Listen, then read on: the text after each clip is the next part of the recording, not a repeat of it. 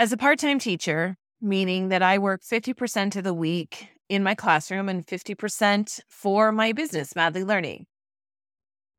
But as a part-time teacher, one of the things that I have had to learn and get really good at is to set boundaries and manage my time.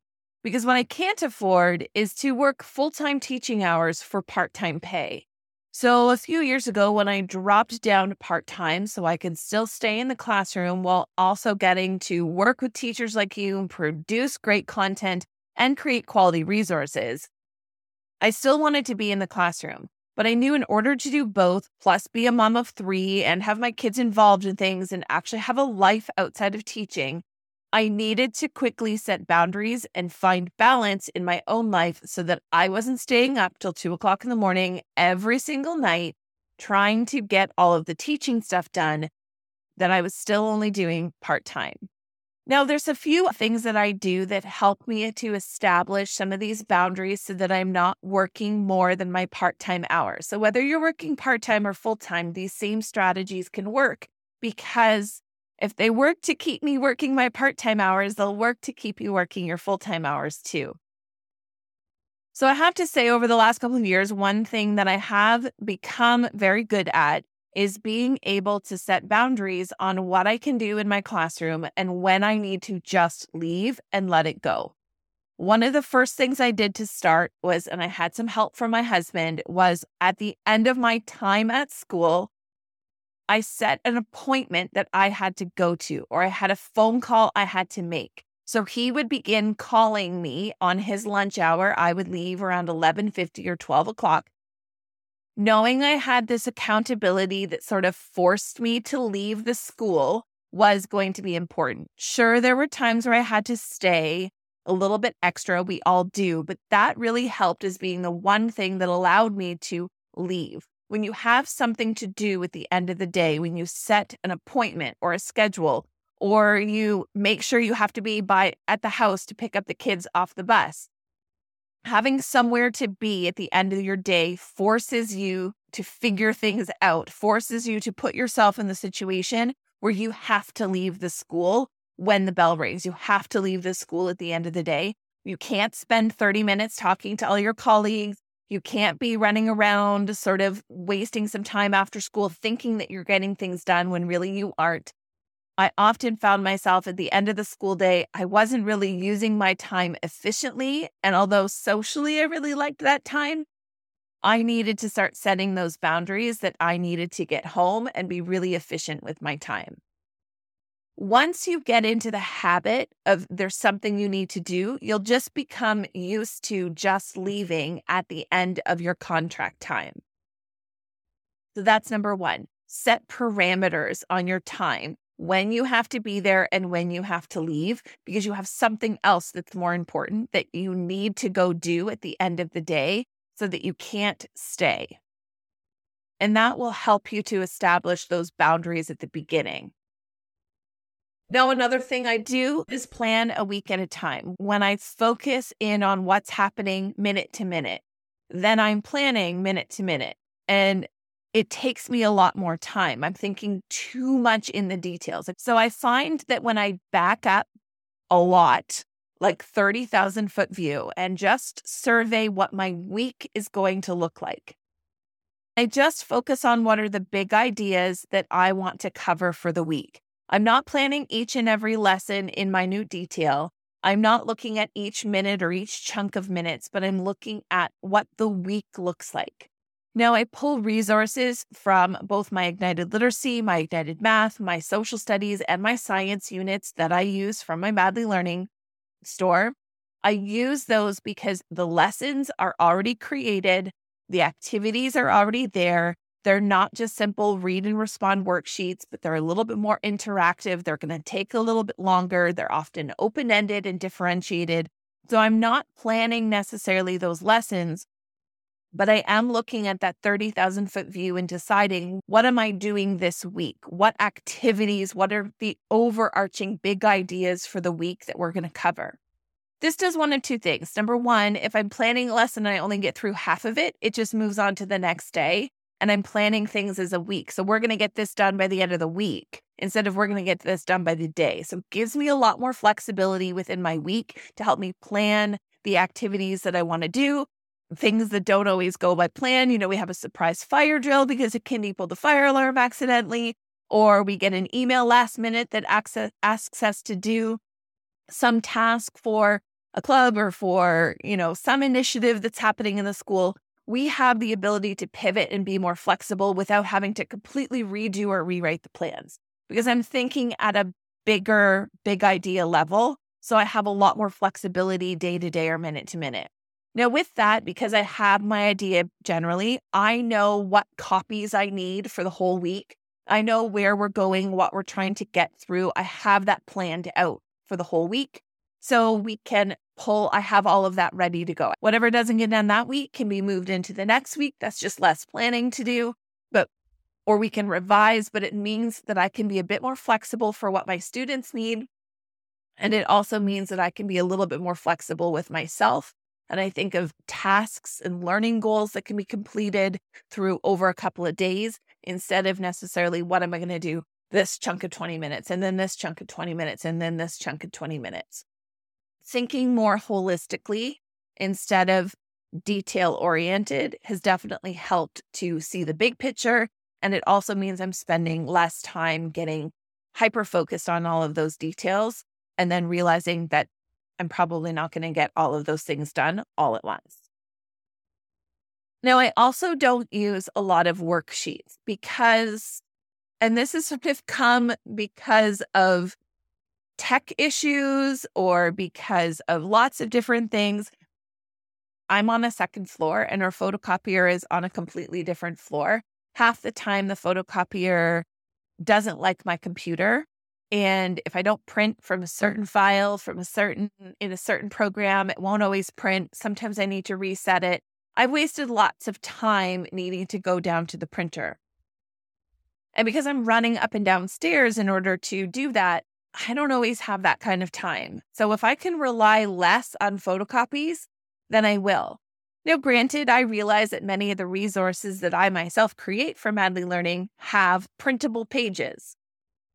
But we do that often so that teachers can use them, but we also regularly encourage teachers to use that as the framework, but not actually use the page, or use the page the first time, but don't become over-reliant on, say, the graphic organizer that's provided. Recreate anchor charts on chart papers instead of photocopying it for all students. There's lots of things that you can do to look at what a worksheet looks like. Think about what it's asking you and not copying it. Can you take a student worksheet and do you actually need a copy? Are there other ways that students can give you the information that you want from that page, that you want there, without necessarily needing to photocopy? My favorite is a T-chart. A T-chart solves most problems, and a T-chart can be done with 2 lines in a notebook. And this is why it is my absolute favorite. I don't need to have a pretty organizer. I don't need to necessarily teach students how to plan out a story on these elaborate, beautiful graphic organizers. I need a T for them to plan the characters, the setting, the problem, and solution. If they can draw an organizer in 30 seconds and get the same type of quality, the same type of thinking, the same work, the same level and ability, then why would I going to waste my time running up and down the stairs to the photocopier if I don't need to? Any of the responses where you have a question, you have a reading, and you have a bunch of questions that are being asked at the end, do we need to print out the worksheet with the lines that students can answer, or can I write the questions on a chart paper and students can answer them in their notebook? A lot of these things are things that have done that teachers way back in the past did because they didn't have the same access to the photocopier that we do now. They didn't have access to technology that we do now. But sometimes I think we become over-reliant on the worksheet, but there are often simpler ways to do things that don't require a worksheet. So when we don't rely as much on the worksheet, when I reduce the amount of times that I use the worksheet, when I just put the information on a chart paper, when I display it on my smartboard, when I can share the reading to them on Google Classroom or on OneNote, and they can read the text online, then I'm not photocopying. I'm not running up and down those stairs. Students aren't losing them. They're in our digital classroom. They're up on the screen, and then they can answer any of the questions that happen to be there on the chart paper. So if there is a way that you can reduce the amount of unnecessary photocopies, it will ultimately save you time because you're not running back and forth to the photocopier. And therefore, your lessons are not necessarily dependent on the materials you have. They're really dependent on you and the resources you have in your classroom that are just always there. Your chalkboard, your smartboard, your digital classroom, and your chart stand.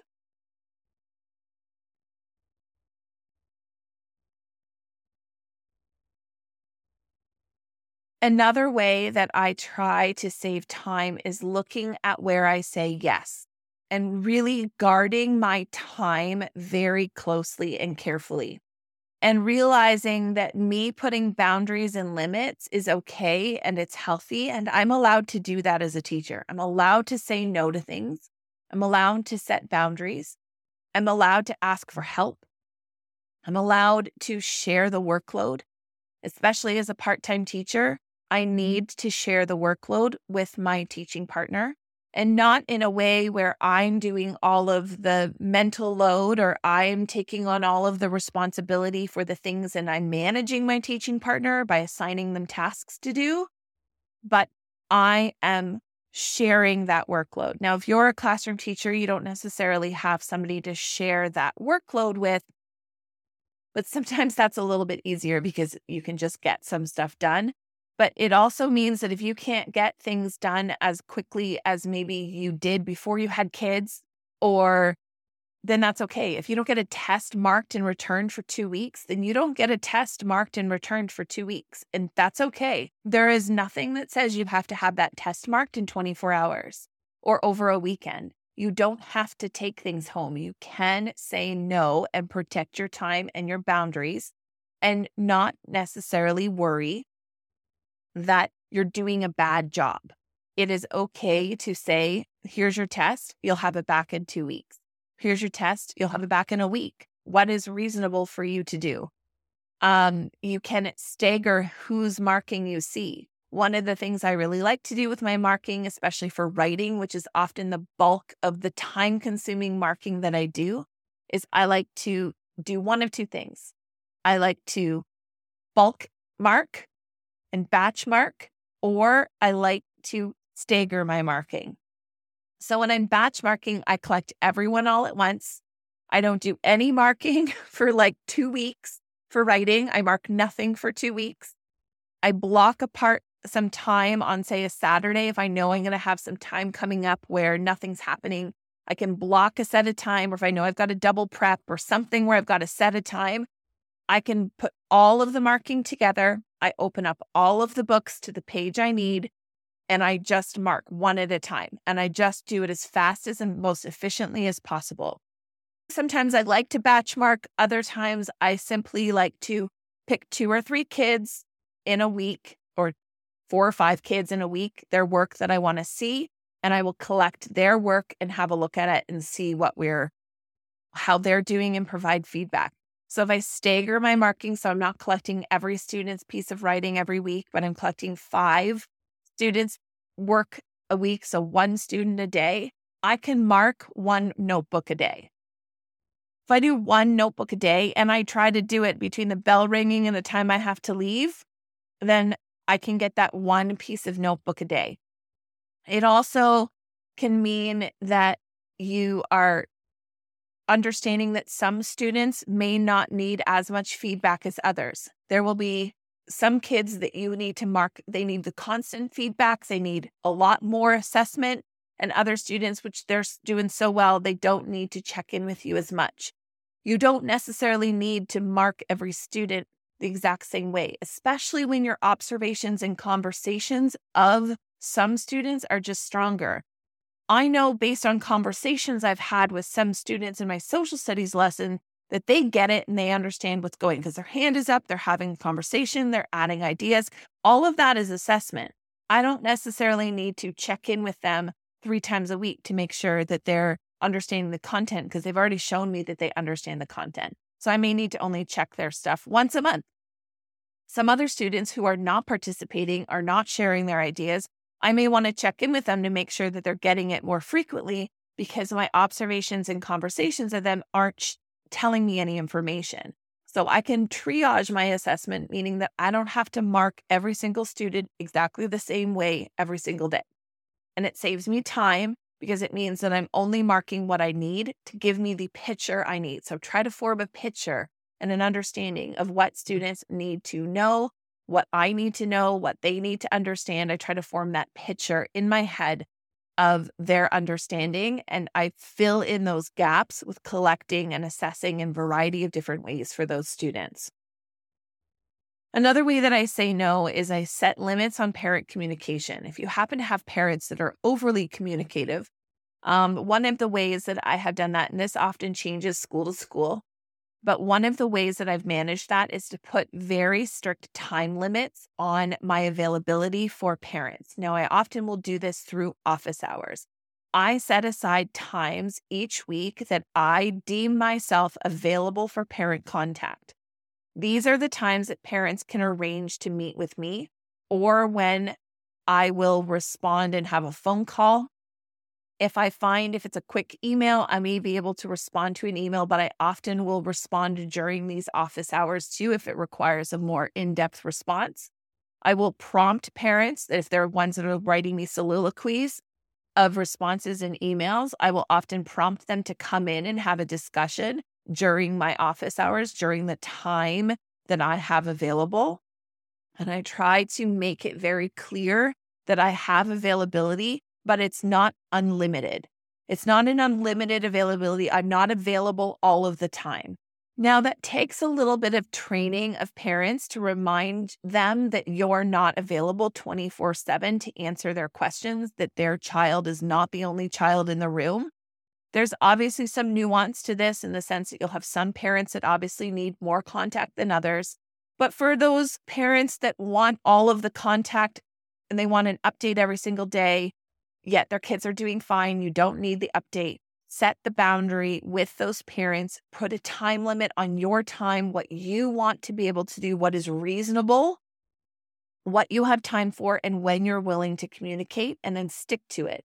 Tell parents what your availability is. You can even set up Google Calendar appointment slots if you would like, so that parents can book with you. You have a booking appointment schedule. So it's not just parent-teacher interviews, but you can also do that week to week so that parents have time that they know you're available, but also what you're communicating with that is there are times you are available, but there's also times you're not available. And it's okay to tell parents that you're not available 24/7 and put limits on your time. I also recommend when it comes to time limits to think strategically about where your desk is in the classroom. I have found that if my desk is in eyesight of my classroom door, meaning somebody walking up and down the hallway can see me working at my desk, they're more likely to come in and want to talk. But that's my prep, and I need to protect my prep. I need to protect my prep because that's when I need to get a lot of my work done if I don't want to take it home. And I need to use my time in my classroom during nutrition break because that is the time that I have. So when I move my desk so that it is not visible by the door, my favorite is if you put your desk along the same wall that your door is.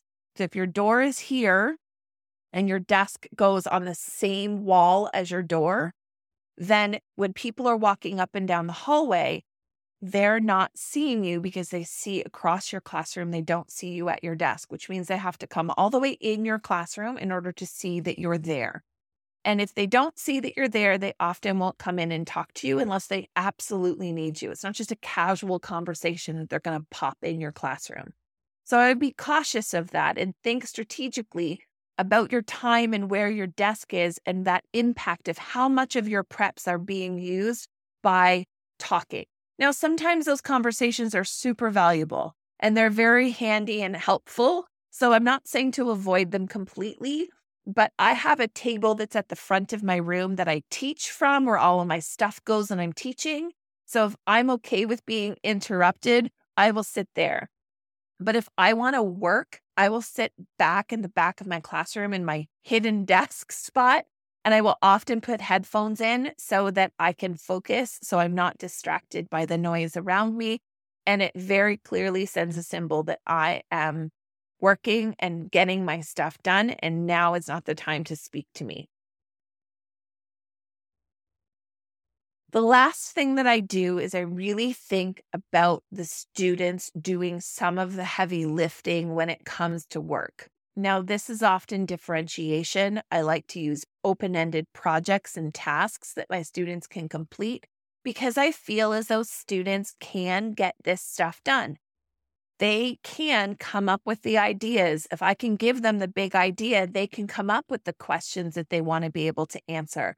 They can use some of the resources and find some resources that allow them to answer those questions. And then they can come up with a way to present that information, whether it's a PowerPoint presentation, a report, a written paragraph. They can come up with a method in which they're going to share their learning. I often think when I'm assessing, I want to assess their knowledge and skills, but the task that they use to share their knowledge and skills with me does not need to be my idea. That can be their idea. They can come up with the method in which they're going to share their ideas with me. I mark skills and knowledge. I don't mark task completion.